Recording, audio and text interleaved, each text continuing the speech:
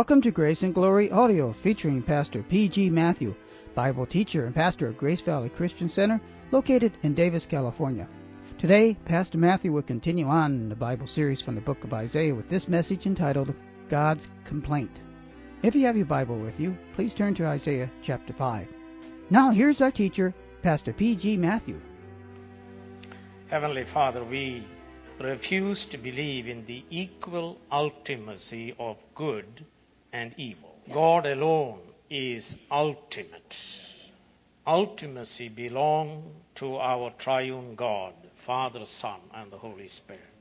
All things that happen in this world, they are all ordained by you.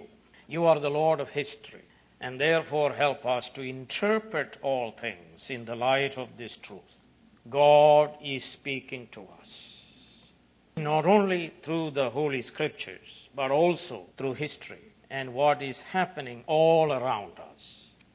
Help us, therefore, O God, to respond to your words and deeds.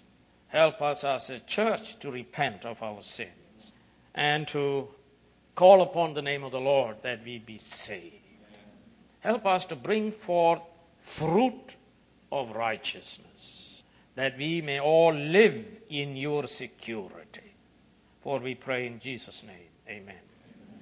We would like to speak to you from Isaiah chapter 5 and chapter 6, which speaks about God's complaint, God's condemnation, and also God's compassion.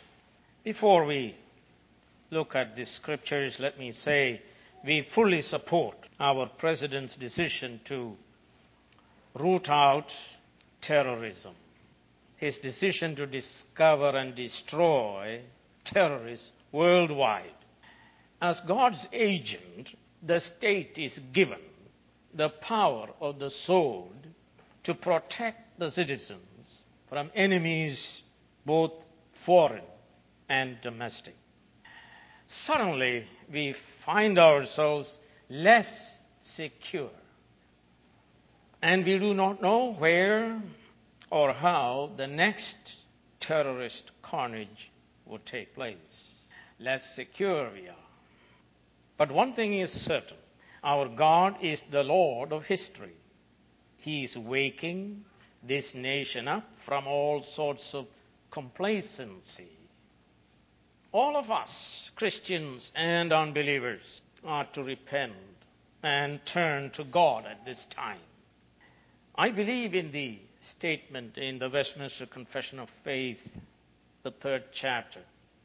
It says this: God from all eternity did, by the most wise and holy counsel of his own will, freely and unchangeably ordain whatsoever comes to pass. That's why I do not believe in the equal ultimacy of both good and evil. The confession goes on.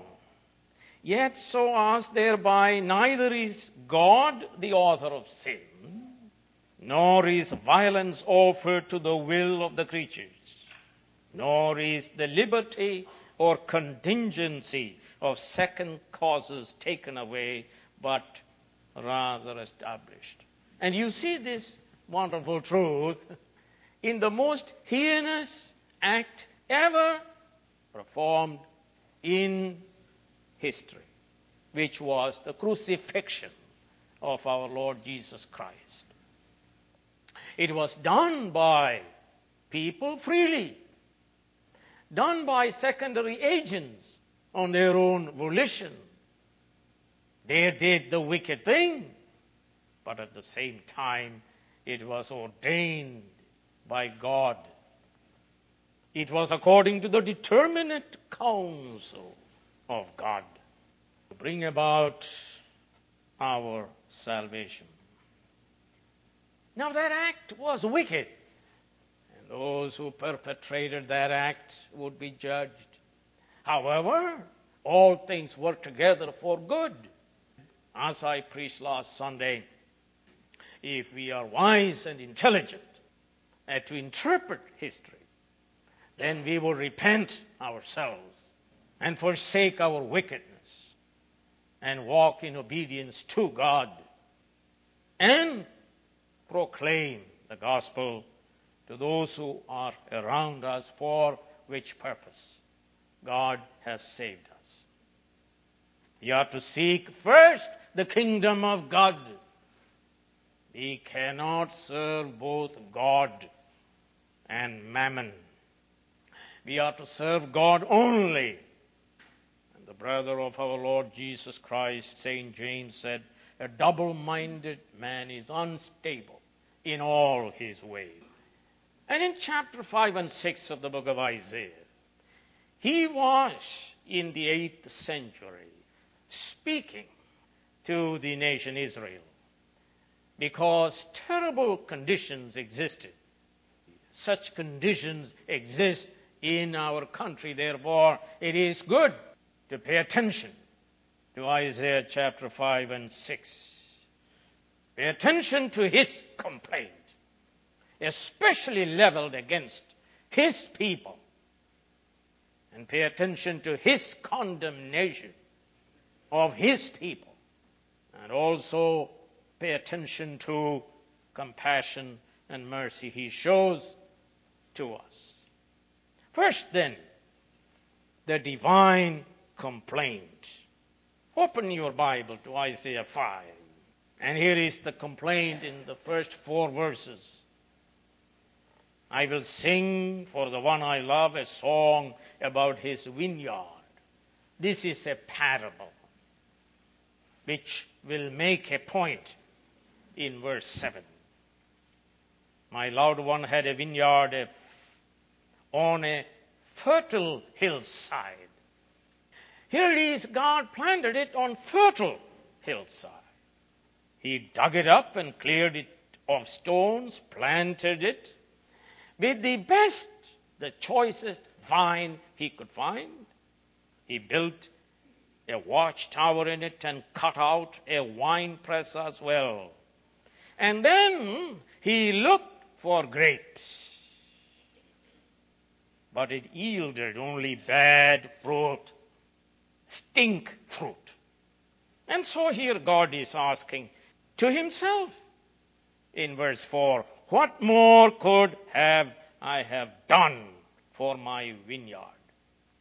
In other words, God is saying, it is not my fault. I have done everything. And so God is saying, it is the fault of God's people. Now, if you have vineyard, if you do not have fruit, then it's nothing. It's worthless. So here it is, the meaning of this vineyard parable. Verse 7. The vineyard of the Lord Almighty is the house of Israel, and the men of Judah are the garden of his delight. So he is speaking about the church, people of God, people whom he redeemed from Egypt, people whom he brought by his mighty power through the wilderness, through Jordan, into the land of Canaan. People in the midst of whom God himself dwelt to bless them and protect them and guide them. And he looked for justice, but saw bloodshed. He looked for righteousness, but heard cries of distress. You see, the fruit that God expects of us are the fruit of obeying God's law and living in right relationship with one another. That's the fruit he expected. But he got stink fruit of unrighteousness. Now, we must pay attention to the context. In the 8th century BC, God blessed Judah and Israel with great material prosperity. Uzziah was king of Judah from 791 to 740 BC. And Jeroboam the second was king of Israel from 793 to 753 BC. And you look to the south, there is Egypt. But Egypt was already past its glory days and was further weakened by internal strife. And then you look northward to the great kingdom of Assyria. Assyria also had problems with its own northern border. And so Assyria did not venture westward to oppress Judah or Israel. There was also trouble in Assyria in reference to succession. After the death of Shalmaneser IV in 773, he died without children. So you must understand, there was peace. Egypt is not doing anything. Assyria in the north doing anything. There was great peace. And Judah and Israel enjoyed peace for about 50 years. And as a result, through trade and commerce, Judah and Israel, because of their situation, geographic situation, they made so much money.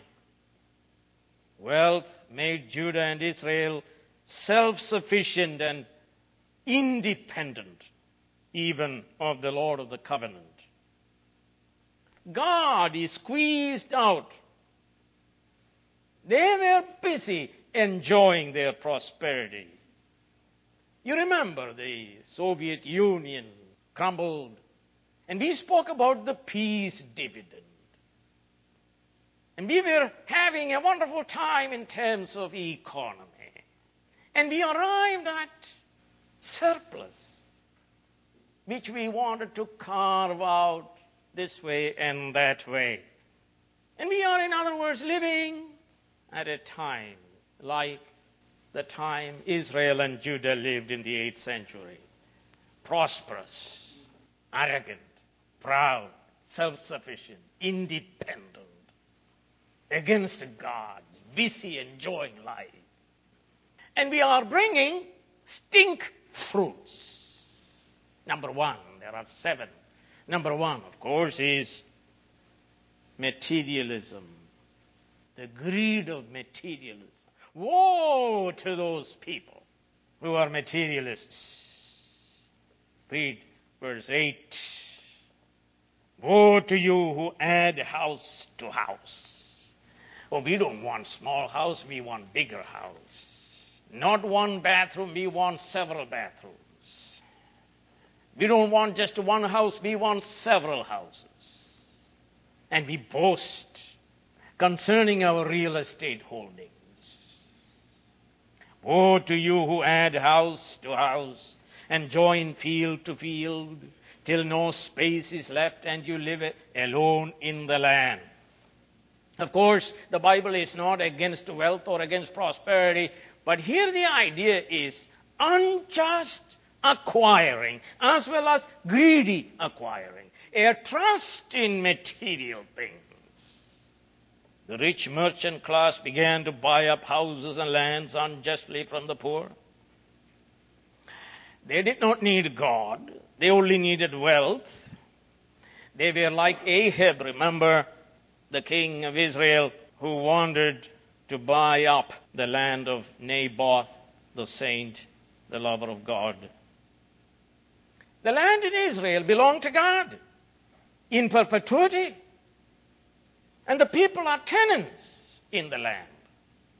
And one is not to sell the land. It is his inheritance. But you see, the poor people are oppressed. The rich became richer and the poor became poorer.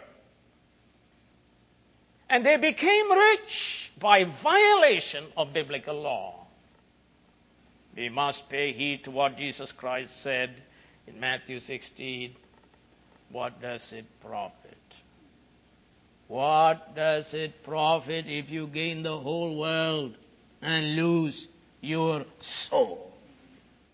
They sought happiness in money. They were busy buying and selling, planting and harvesting, marrying and giving in marriage, going and coming, giving party and receiving party. God is out, money is in. They were like the church of Laodicea. They said, we are rich, we need nothing.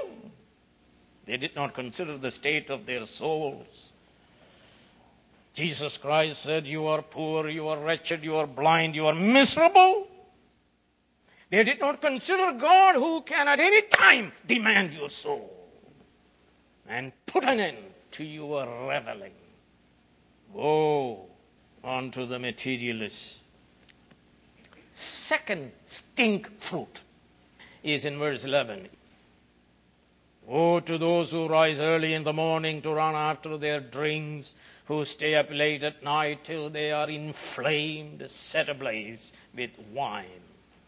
They have harps and lyres at their banquets, tambourines and flutes and wine. But they have no regard for the deeds of the Lord, and no respect for the work of his hand.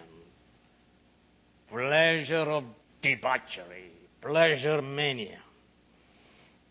Why do you gather so much money? Well, the reason is you can use money, buy pleasure with it. That's why. So there is the gathering, then there is the spending it on pleasure. Like the prodigal son, he gathered all his inheritance and he went to a far place and wasted it on pleasure. These people, they get out of bed to drink wine. And they stay out of bed till late in the night, drinking wine and getting drunk and throwing up everywhere. Wine, women, music. They spend their money in mind-numbing activities of drinking and getting drunk and listening to rhythmic music that numbs your brain. They do this until they are inflamed, set ablaze to do all sorts of sin of passion. They forgot all about the Lord of the covenant and his curses. They spend their money for partying, party after party, drinking and getting drunk. Yet they were not satisfied, they were restless. And this country is given to one thing. It is not pursuit of God, it is pursuit of happiness. Pursuit of happiness. There is going to be an end to the party. Party is over. Read Daniel 5. Belshazzar gave a great party. He blasphemed the God of Israel. And then he saw some handwriting on the wall. And his knees knocked and gave way, fell down, and that night he was killed. God says, party is over. That's a complaint he has. Number 3, the stink fruit of the arrogance of atheism. Verse 18, woe to those who draw sin along with cords of deceit and wickedness as with cart ropes. To those who say, let God hurry, let him hasten his work so we may see it. Yes, Isaiah is saying that God is going to be angry. God is going to pour out his judgment upon us. I want to see it. Oh God, pour out your judgment. Let me see it. That's what they said. They gave themselves over to wickedness. This is not sinning accidentally.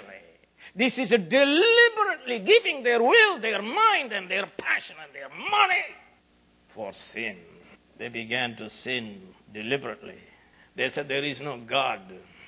But notice, sinning is hard labor. It is likened to the pulling of sin with cart rope, which is very strong, big rope. I'm just telling you, it is hard work. You think it is exciting, but here, sinners' work is pictured as hard labor. And you know what I'm talking about because you sinned and you reaped the misery of it in your own life. I hope that you learned it. And some of you young people, you haven't yet learned it. And you will learn it. Notice, woe to those who draw sin along with cords of nothingness, emptiness, deceit. In other words, sinning is believing in the big lie, which is what that you'll be God. But you discover it is pulling the heavy weight of sin to yourself with cart rope, enslavement, your mind, your will, your might, your body, your money, all given to this enslavement. Sinning is restless activity. Sinning is weariness, but they do it again and again and again and again. Sinning is slavery, Jesus said, not freedom. Sinning is hard work and its wages is spiritual death. The Bible says the way of the transgressor is hard. They sinned against God's law. There was an objective standard that God himself gave, which said, thou shalt not. These people said, no. We will do exactly what you prohibit. They sinned against their own conscience until it became seared. And then they dared God to come and judge them because in their heart they believe there is no God. Practical atheism, the stink fruit. Number 4, look at verse 20. Woe to those who call evil good and good evil, and so on. It is the stink fruit of perversion. They said to evil, thou art good. And they said to good, thou art evil. They said to light, thou art darkness. And they said to darkness, thou art light. They said to sweet, thou art bitter. And to bitter they said, thou art sweet. Perversion. They eliminated all moral distinctions. They became relativists, then they became perverts. They said, get rid of chastity, purity, honesty, marital fidelity. Get rid of natural use of men and natural use of women.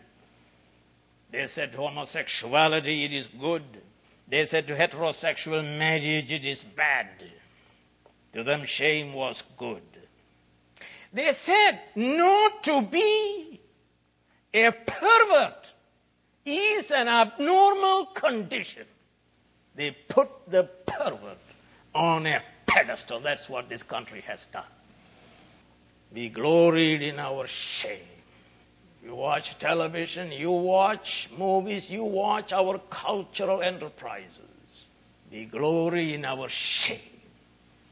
They became amoral, immoral against all standards. They spoke for tolerance except the Scriptures and the God of Scriptures. There is no tolerance. They spoke about diversity. They hated the Bible, Orthodox Christianity. They gloried in pushing the envelope further. They said, we must be like animals.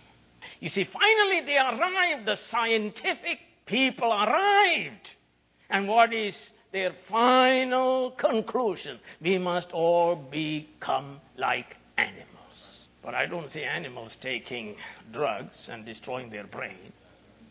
Only human beings do that. I don't see animals engaging in self-destruction. There is also the 5th fruit of stink fruit. It's called intellectualism. Intellectualism. We are warned about this in Proverbs 3 and verse 7. Do not be wise in your own eyes, fear the Lord, and shun evil. You are told in the book of Proverbs, lean not unto your own understanding. They became wise in their brain power. They squeezed God out. They squeezed out the Creator. They squeezed the God, the Redeemer. They squeezed out the Bible, God's objective revelation.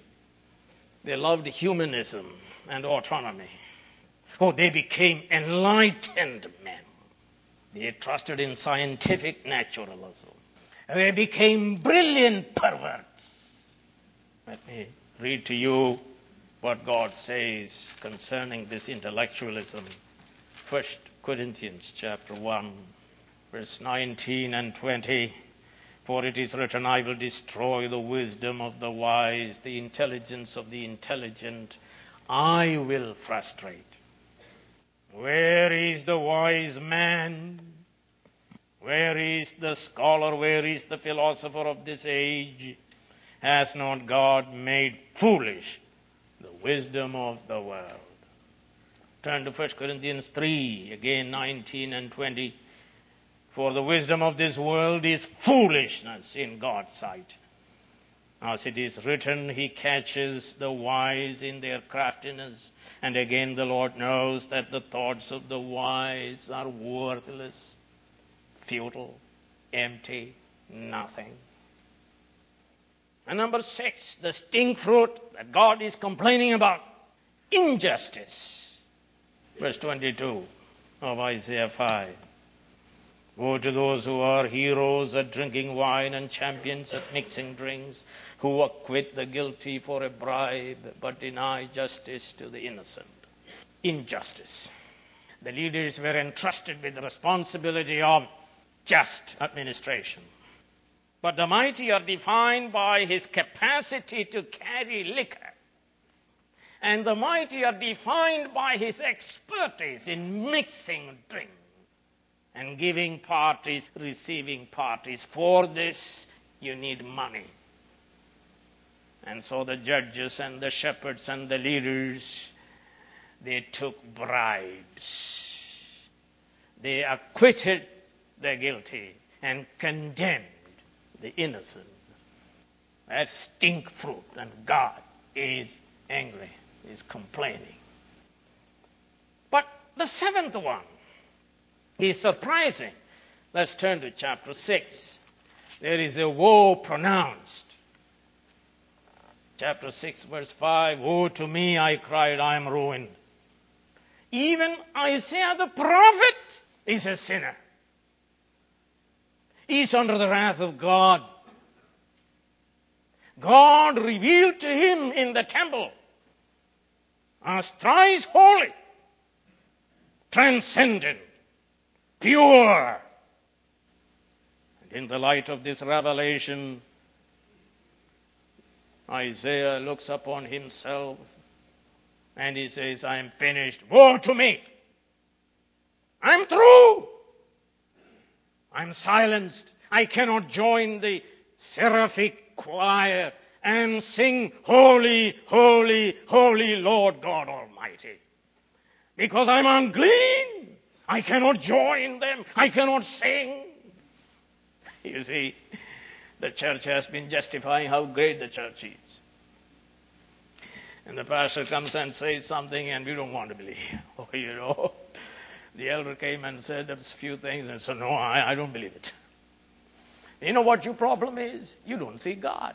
And the moment you are brought before this transcendent, holy, pure God, you will fall down and you will join Isaiah and say, what? I am unclean. I'm unclean. I'm done. Undone. I'm finished.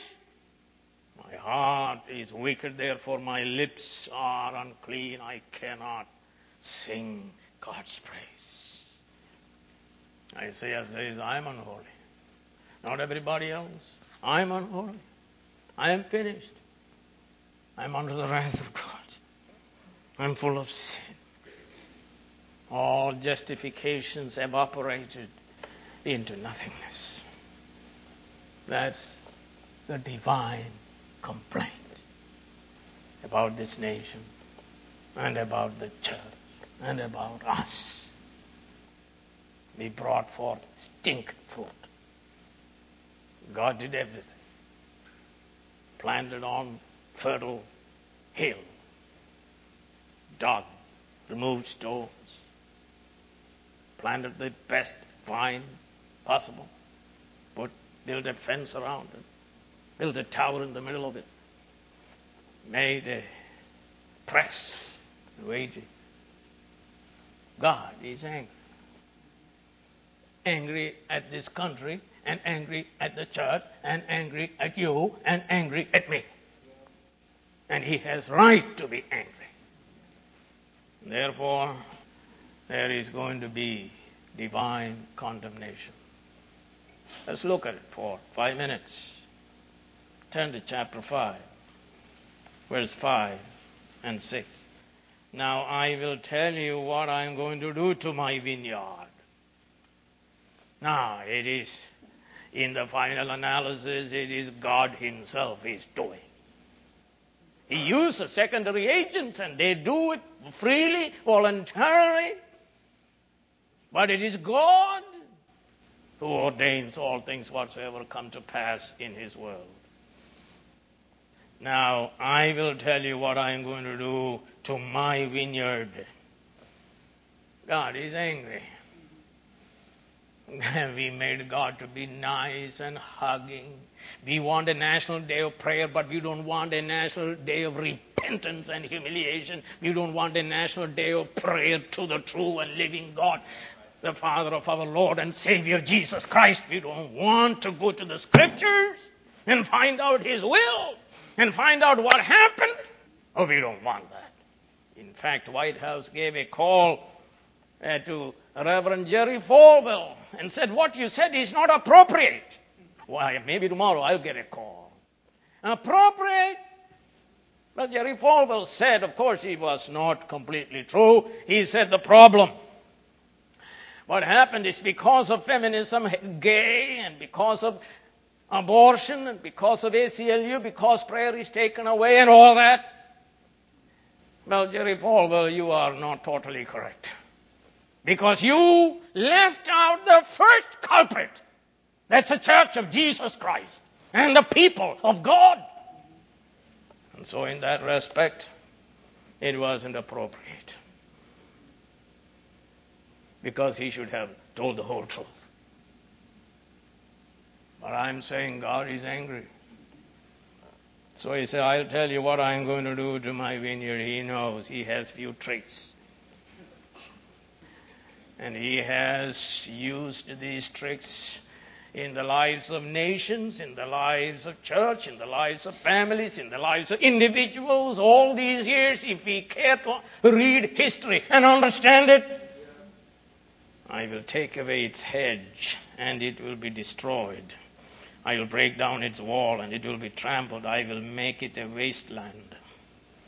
I will command the clouds not to rain on it. You see, God is ultimately sovereign and He knows what to do, when to do, how to do it. Look at chapter 5 again, verse 13. Therefore, because you brought stink fruit, therefore, my people go to exile. I'll throw the people out. Or look at verse 24. Therefore, because of the stink fruit, because of unrighteousness, because of sin against God and His law, therefore as tongues of fire lick up straw, and as dry grass sinks down in the flames, so their roots will decay, and their flowers blow away like dust. Look at verse 25. Take a look at it. Therefore, the Lord's anger. You see, we made God to be always nice. God to be always understanding. God is seen as a God with two long hands, always hugging people. Hugging everybody. It doesn't matter what you did. God is the God of hug. Well, if you want to know anything about God, you read more times in the Bible, He is described as the God of wrath and God of anger. Here it is. Therefore, because of the stink fruit we brought, as people of God, we brought to God. Therefore, the Lord's anger burns against His people. His hand is raised and His and he strikes them down. The same hand by which God redeemed his people from Egypt, the same hand is raised in judgment against his people who brought unrighteousness. The mountains shake and the dead bodies are like refuse in the streets. Isaiah is seeing this, and it was fulfilled in 587 BC. Yet for all this, his anger is not turned away. His hand is still upraised. He lifts up a banner for the distant nations. Notice he is using foreign countries.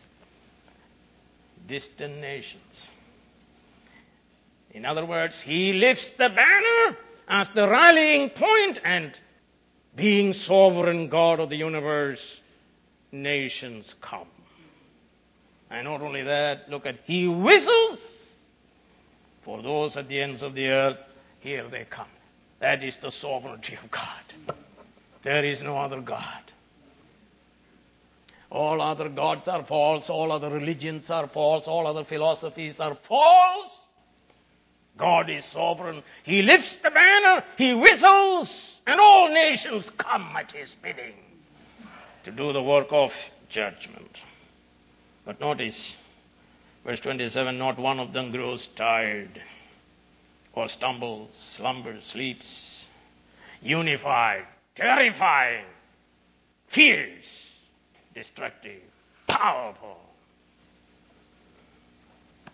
Verse 28, their arrows are sharp, all their bows are strong.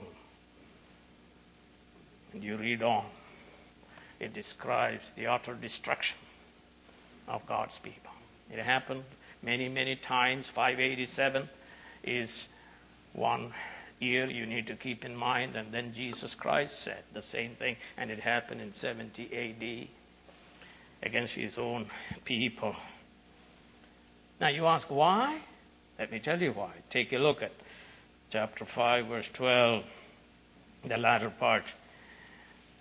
Oh, they were busy having a good time, drinking and getting drunk and enjoying pleasure, making money. But notice, they had no regard for the deeds of the Lord, no respect for the works of his hands. They had no regard for God as creator, God as redeemer, and God as Lord of history. God as the author of his word.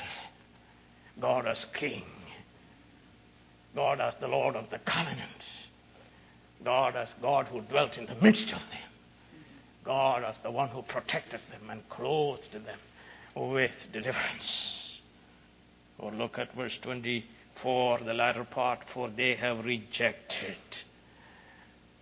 the law of the Lord Almighty and spurned the word of the Holy One of Israel.